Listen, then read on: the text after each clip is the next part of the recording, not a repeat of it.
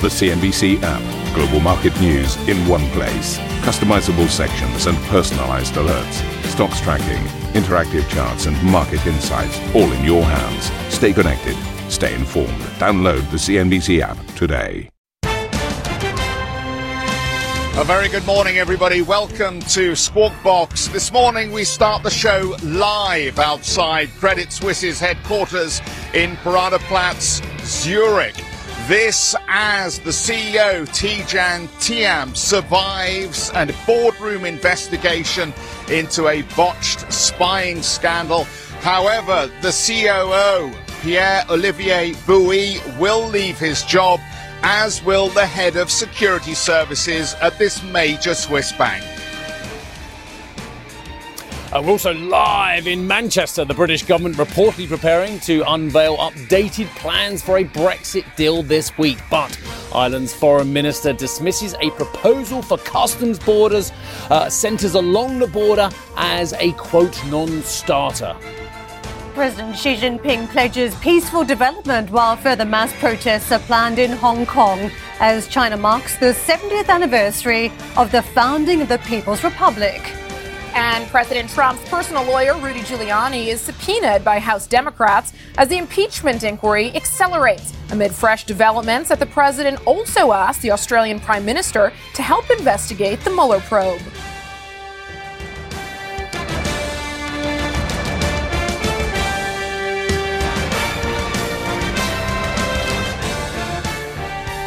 Good morning to our top story today. Tidjane Thiam has survived the spying scandal at Credit Suisse, but the COO is out as the result of an internal probe which reveals that Pierre-Olivier Bouy ordered the observation of the former head of its wealth management unit, Iqbal Khan, without consent. The board of directors said the episode has, quote, resulted in severe reputational damage.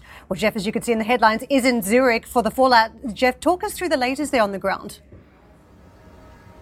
Yeah, very good morning, Karen. So the news breaking just a few moments ago, really, from this investigation at the boardroom level, and the findings as you've laid them out there. The COO will be leaving the business. The investigation alleges that he acted on his own in deciding to launch this covert surveillance of the outgoing head of wealth management, Iqbal Khan. And if I can just take you back to the decision-making tree here. Iqbal Khan allegedly had a spat with CEO Tidjane Thiam. Speculation perhaps that it was a disagreement at a garden party about career progression. But the facts are fairly thin on the ground. A lot of this is speculation from the Swiss media. Subsequently, some months later, Iqbal Khan hands in his resignation and decides to move across the road here in Paradeplatz to UBS, the other big Swiss bank. At that point, the investigation at Credit Suisse alleges that the COO decided he was concerned that Iqbal Khan would poach staff from Credit Suisse and thereby had him put under surveillance.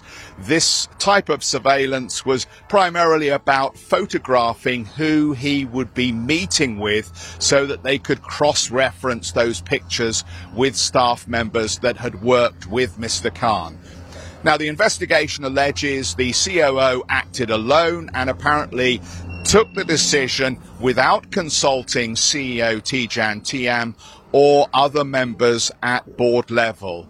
Therefore, he has decided that he will leave the bank and take full responsibility for this, as will the head of security services at Credit Suisse, who was authorized by the COO to initiate that investigation. The whole story has taken several strange twists, Karen. It has to be said. There was apparently an on-the-street confrontation here in Zurich between Mr. Khan and some of those pursuing him, where he threatened to photograph them, and apparently there was a physical altercation as they tried to take the phone from him. But again, facts are thin on the ground here. Only the principals will really know what happened, and at this point they don't seem to be keen to to necessarily elucidate the details on this story. So we've got to the position we are now, where ultimately we are 55 minutes away from a meeting inside the bank, which will be held for the press, where we are expecting the board of directors, some key members of the board of directors, the head of the audit committee and the chairman of the committee, Mr. Urs, to actually detail what the investigation found out and to take some journalist questions to clarify the details of the story.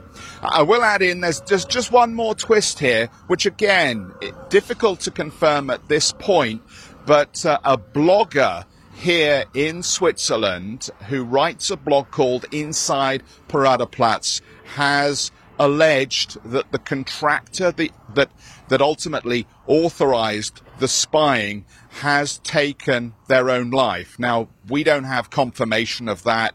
Very few other media outlets, as far as I can see, have any detail on this, but have merely reported that blogger as telling the story and suggesting that the contractor has committed suicide. But again, as I say, details thin on the ground. We'll have to see what the chairman of the board of Credit Suisse has to say for the bank and on the issues that we've discussed with regard to how the investigation was initiated, how it took place, and what happens next in terms of restoring the reputation of Credit Suisse. Back to you.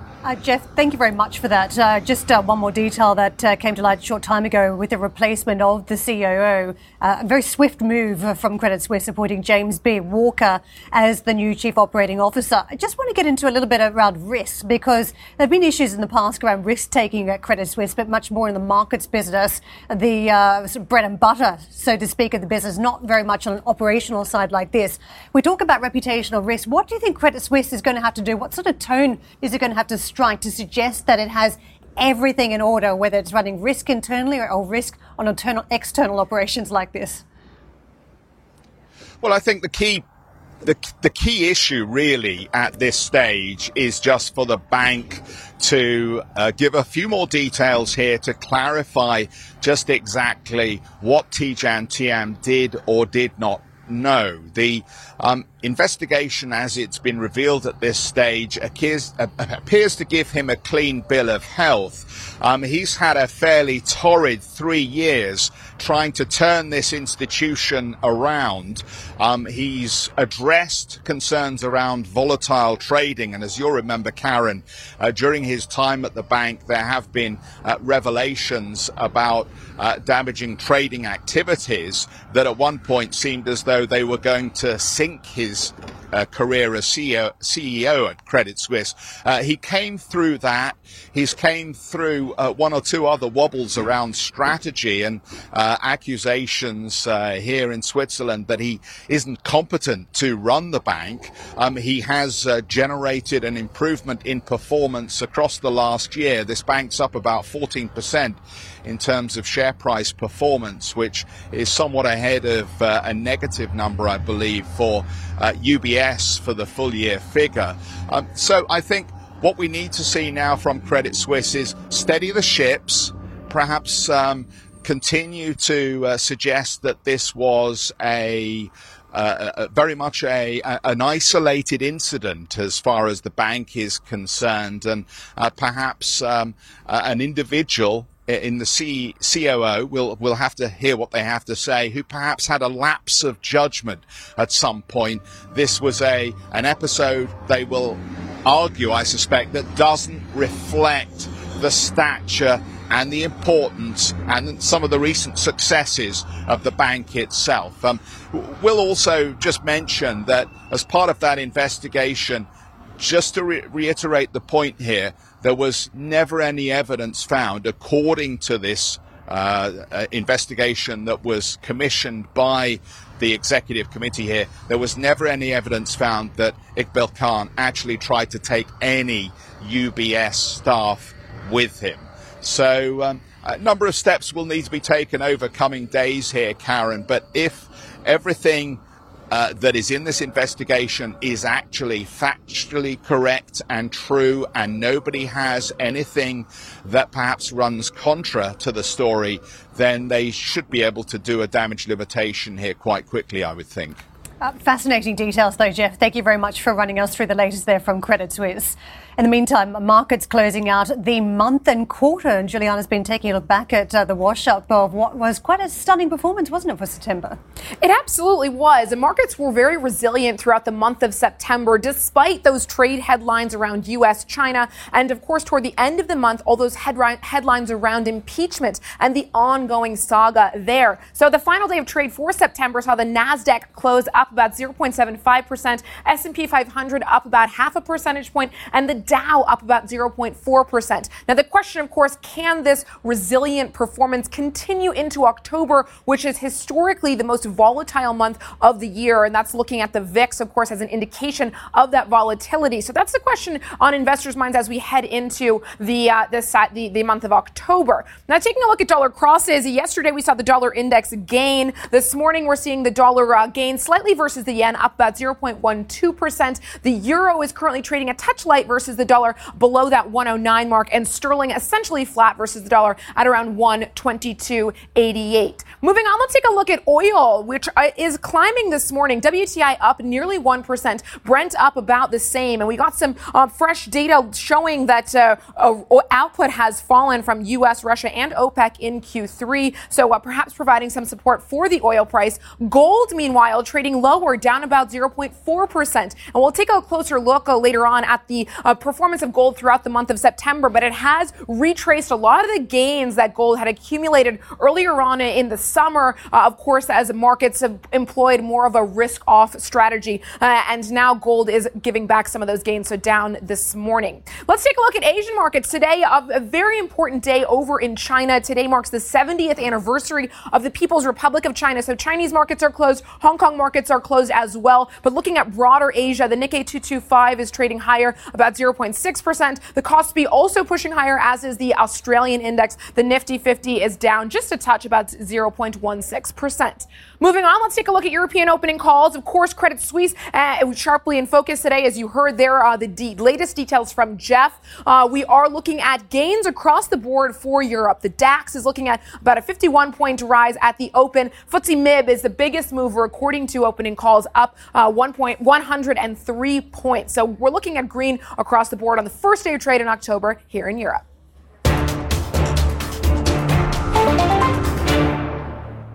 Deutsche Post, DHL, is aiming to increase its operating profit to at least 5.3 billion euros by 2022.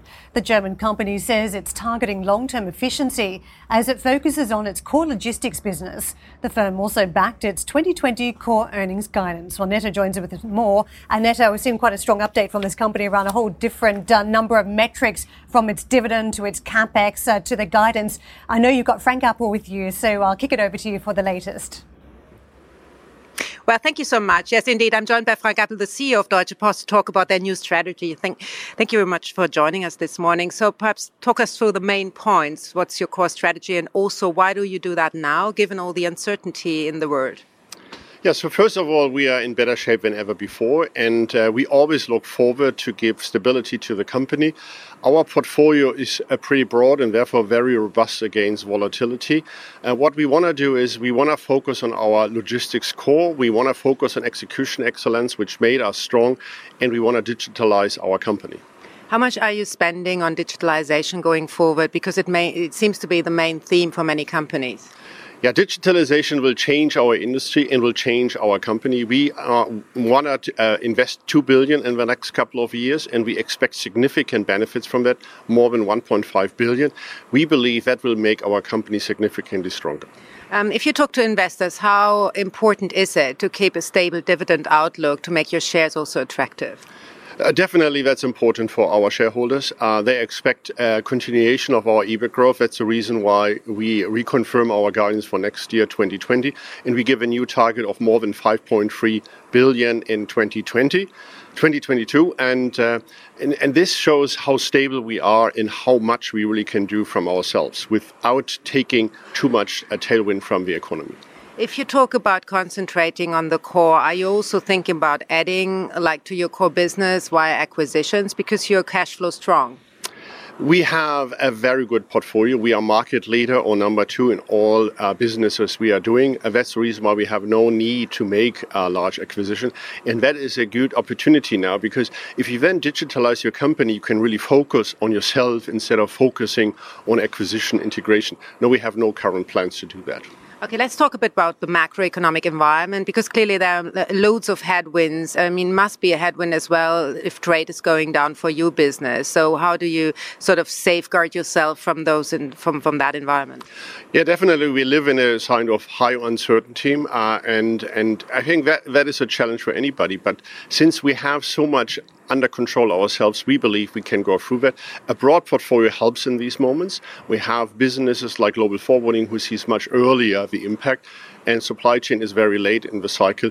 So we are very well balanced, and that makes us very confident to deliver our targets. If you say that you have the supply chain business who kind of feels a slowdown early in the cycle, do you feel that slowdown in certain regions already now? Yeah, we have seen, that already in the first 6 months. We have continuation of air freight is slowing down. You can see that in IATA reporting as well. And we are not independent from the markets. But as I said, we have enough self-help to continue to improve our margins. Loads of people are talking about recession fears for 2020. How do you see the world shaping up next year? So, that's very unpredictable. We don't know. At the moment, we are not expecting a significant improvement to the current stage, but we don't expect a recession either. So it should remain in the same way as at the moment, we believe. I mean, if you talk about Asia, do you see Asia standing out from the crowd? Because we still see countries like India growing quite strongly. So definitely Asia will continue to grow faster than the other parts of the world. As I said, it's very unpredictable, and let's wait and see. Sometimes the things are changing more rapidly than expected. One last question on Brexit, because it's coming up to a close quite soon. What is your scenario? What do you think how it will pan out? So we don't know. We prepare for a hard Brexit. Our people are tuned to do that. Because we want to help our customers in the best possible way. I always say the first thing is we have to help our customers, and then we have to talk to the customers who pays the bill for that. And of course, customers need to expect that if we have extra costs, we will charge them the extra cost as well. Thank you, Frank, for your time and that you came to us first. So with that, I'm sending it back to you a little bit later. We obviously talk a bit more about Deutsche Post during the course of the show. Back to you. Annette, thank you very much for bringing us that interview. We're going to take a short break, but coming up on the show, a show of strength. China marks 70 years of communist rule with a massive military parade. We'll cross live to Beijing with more after the break. And if you just can't get enough of Squawk Box, be sure to tune in for our very own podcast. Head to cnbc.com, Apple Podcasts, Spotify, or wherever you get your podcast to have a listen and download today's episode. For our listeners out there, stick around for some more.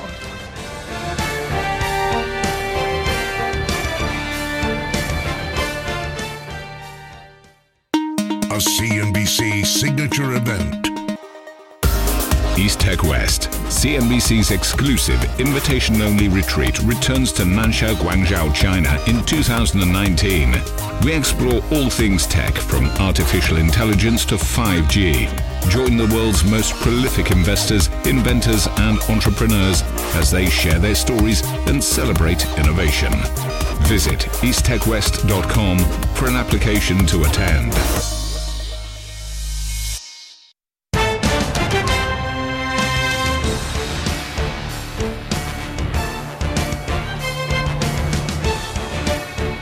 Chinese President Xi Jinping has pledged ongoing prosperity and peaceful development at a massive military parade to mark 70 years of Communist Party rule.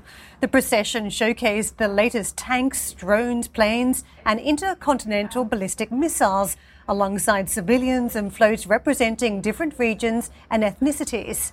But the 70th anniversary celebrations come as China faces multiple domestic and international challenges. Speaking as the parade kicked off, President Xi Jinping said Beijing would stand strong in the face of pressure. Today, a socialist China is standing in the east of the world, and there is no force that can shake the foundation of this great nation. No force can stop the Chinese people and the Chinese nation from forging ahead. Further mass protests are planned in Hong Kong today as China marks its anniversary. Demonstrators were kept clear of this morning's flag raising and thousands of extra police have been deployed onto the city's streets. President Xi, meanwhile, pledged his commitment to Hong Kong's governance system. We must remain committed to the strategy of peaceful reunification of one country, two systems. We will maintain long-term prosperity and stability of Hong Kong and Macau, advance the peaceful development of cross-strait relations, unite the whole country, and continue to strive for the complete unification of our country. Sri Jagaraja joins us now from Hong Kong, where events seem to be moving very swiftly, and no doubt the protesters trying to use the opportunity while the international media are focused on the anniversary celebrations to push home their point about Chinese influence in the territory. Good morning, Karen. That's right. And the way that the protesters are characterising today, Tuesday, October the 1st, is not as a celebration. On the contrary, it's as a day of grief, a day of mourning. And that's why you see so many of these protesters who are converging in this city centre area in Hong Kong, Wan Chai, dressed from head to toe in black, some of them wearing black masks as well, and some of them carrying, and we've seen pictures earlier, coffins to symbolise the death of democracy here in Hong Kong, in the former British territory. Let me just give you an idea where we are. As I said, we're in a very central area called Wan Chai. We're on Hennessy Road. And if you can see here, this is one of the entrances to the MTR station. This is Wan Chai MTR station. And you can see here the protesters clad in black streaming out. This, not of the station, but from another side of the road here.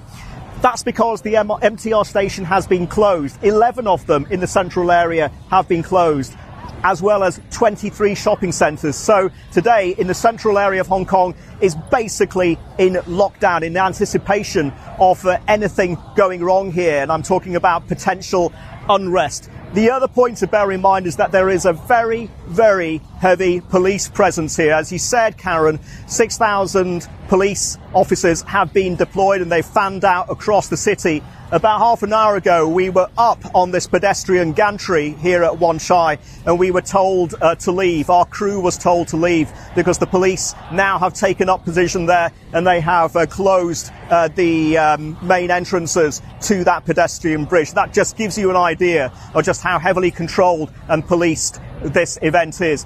What we do know, and it's just after 1:15 here in the afternoon in central Hong Kong, the main body of the protest movement, the demonstrators, will be walking down here towards us in Hennessy Road and will be continuing towards the Hong Kong Convention Centre, which has been the main forum and the main venue for the official celebrations. At 8 o'clock in the morning earlier, the Hong Kong authorities here tried to put their best foot forward and tried to carry on and show that it's business as usual. There was a flag raising. It was outdoors as opposed to indoors, but the main ceremony was indoors. And we also heard from the acting chief executive, Matthew Chung, who is filling in for Carrie Lam. And this is interesting. Carrie Lam, the Hong Kong leader, is not here. She is not in the city to mark the 70th anniversary of the founding of the People's Republic of China. She is, in fact, in Beijing. So it'll be very interesting to hear what kind of conversation she has with the leadership in Beijing and what sort of directives or orders she brings back to Hong Kong. So this is the situation here. There is a deep-seated concern that we could, and I stress could, see incidents of violence here, the same kind of incidents of violence that we saw over the weekend. But the protesters and the main bodies who have organised these protests have made it very clear that they want to see the Hong Kong public engaged, but engaged in acts of civil disobedience. They don't want any violence. They want this march to pass off peacefully, because, as you said, Karen, the eyes of the world are watching. Thank you for listening to Squawk Box Europe Express. For more market-moving news, you can head to CNBC.com. Or join us again on the show with Jeff Cutmore, Steve Sedgwick and Karen Cho, weekdays on CNBC.